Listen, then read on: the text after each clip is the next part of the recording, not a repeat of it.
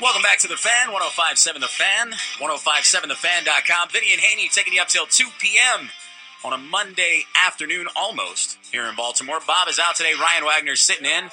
Thanks for tuning in. If you want to be a part of the program, you can call us on the Ackerman Security Hotline, 410-583-1057, or text us. Same number, 410-583-1057. That is the IPO Windows and Home text line.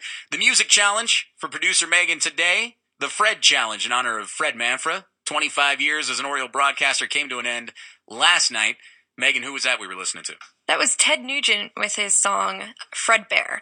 Fredbear. All right, Ted Nugent. You like Ted Nugent over there, Vinny? Cat Scratch Fever. Yeah. He's had a few songs. Not many, though, I don't think. No. He's more of a personality now, I think, than he is an artist. All right, let's get out to the phone line and pick up from RussellStreetReport.com. Ken McKusick joins the program. Ken, how are you, my friend? Life is good, Ryan. Thanks for having me. Thanks for coming on. Ken, let's get right to it. Two big injuries last week for the Ravens. Tavon Young tears an ACL on Thursday during OTAs, and then the terrible news about Dennis Pitta dislocating his hip for a third time, and reports are that he will retire, and that will bring his Ravens and football career to an end. Of those two injuries, which is the more impactful to the Ravens on the field? Well, the Young injury is the more impactful one. And I'd like just to talk about Dennis, if we can, for a second before we go on, because from a personal standpoint, terrible injury, and just hope, obviously, it has no significant impact on his life going forward. He'll obviously be going through a recovery now. But from a business and from a football standpoint, it's not nearly as damaging. Pitta was targeted on 18% of Flacco's throws last year, which is an enormous percentage.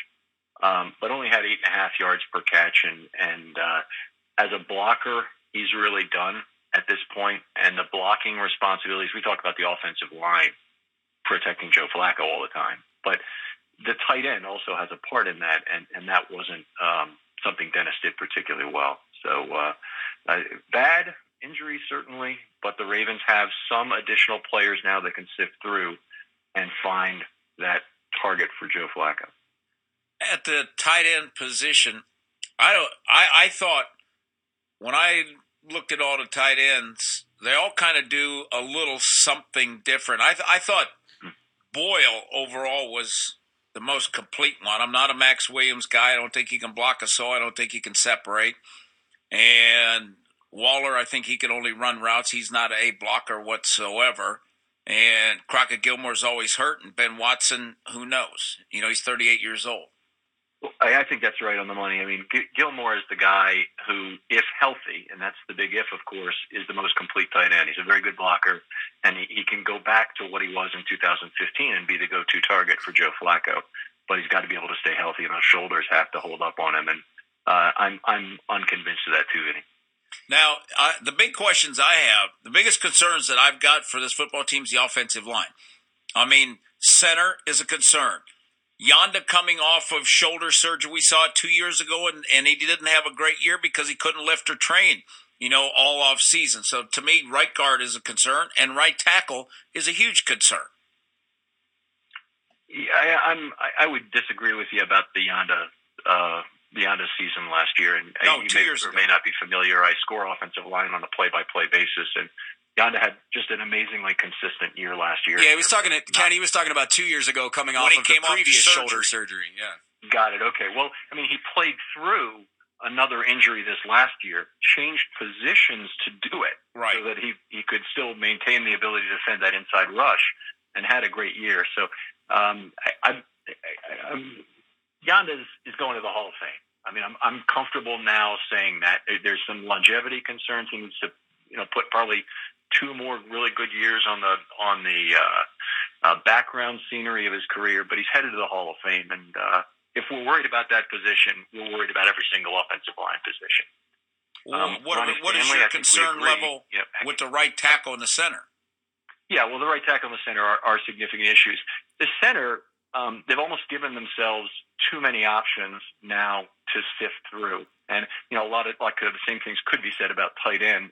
But, at one point they were talking about Lewis moving to center. Well, that to me is silly. Lewis is best position is left guard. I think we found that out last year. If they have to move him, it'll be a very bad thing.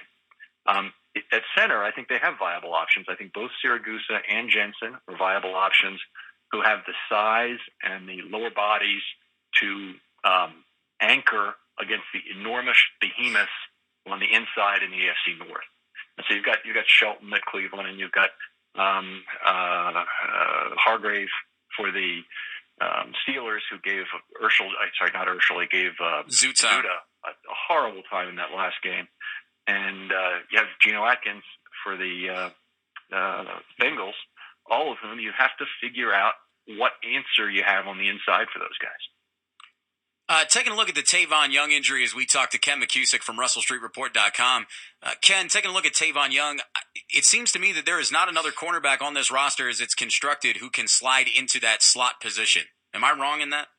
Well, I mean, the guy who will get the position is Lardarius Webb, and they brought him back in last year to play that position. And in fact, this is a funny thing, and just a story looking back. I was on Twitter, of course, during the game when they were playing at New England, and they brought Young in to replace Powers at the slot. And I said, okay, he's giving us a chance to win this game because he's replacing Powers in the slot.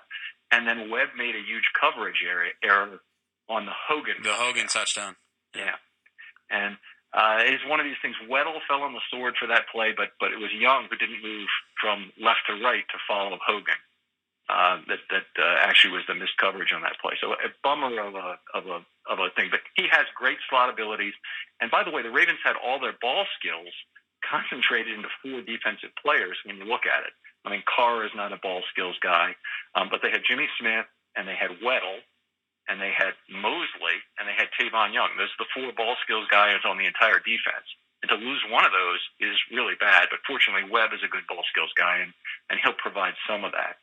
My fear is now that the Ravens really can't run the dime effectively without Tavon Young because they're forced to move their good back-end extra cover 2 safety up to play nickel now. And they'll now be forced into a situation where they have to either play Jefferson back and find another dime, which they could do, but I think it's less effective, or they get Jefferson up in the position where I think he'd be most effective, which is covering tight ends man-to-man on passing downs and having another asset on the back end. So they've got to probably go out and find either another nickel or another good back-end safety, one of those 2, to shore up their dime defense. Who do you think replaces Zach Orr?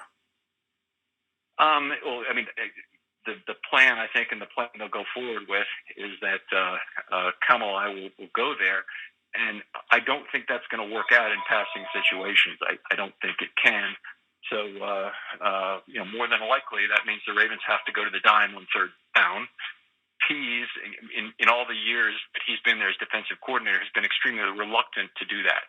He's had only about 3% dime snaps, where if you go back to Marvin Lewis in 2000, he had 34.5% dime and quarter snaps.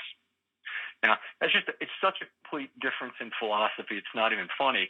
But you guys mentioned the game had changed over the years since then. Well, the game's changed in the direction of more passing, of more exploitation of weak coverage assets, and yet the Ravens have gone in the other direction and become more of a piece monster on defense who really wanted to keep 2 linebackers on the field on third down, and I just don't see that.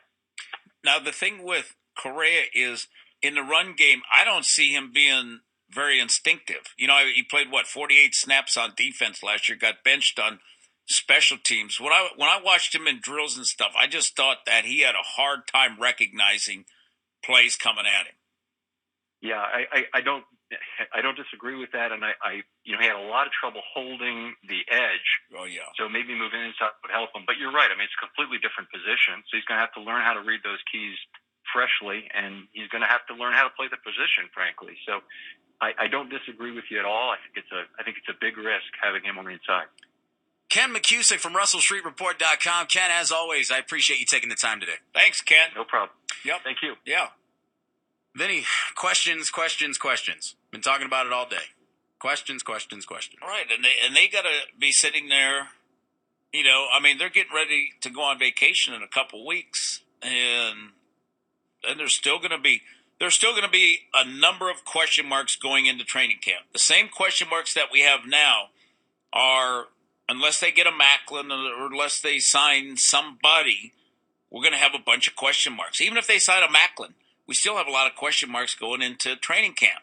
And what Ozzy's done in the past is given the young guys an opportunity to see what they can do. And then once he realizes what they can and can't do, then he'll go out and try to make some trades to fill those holes.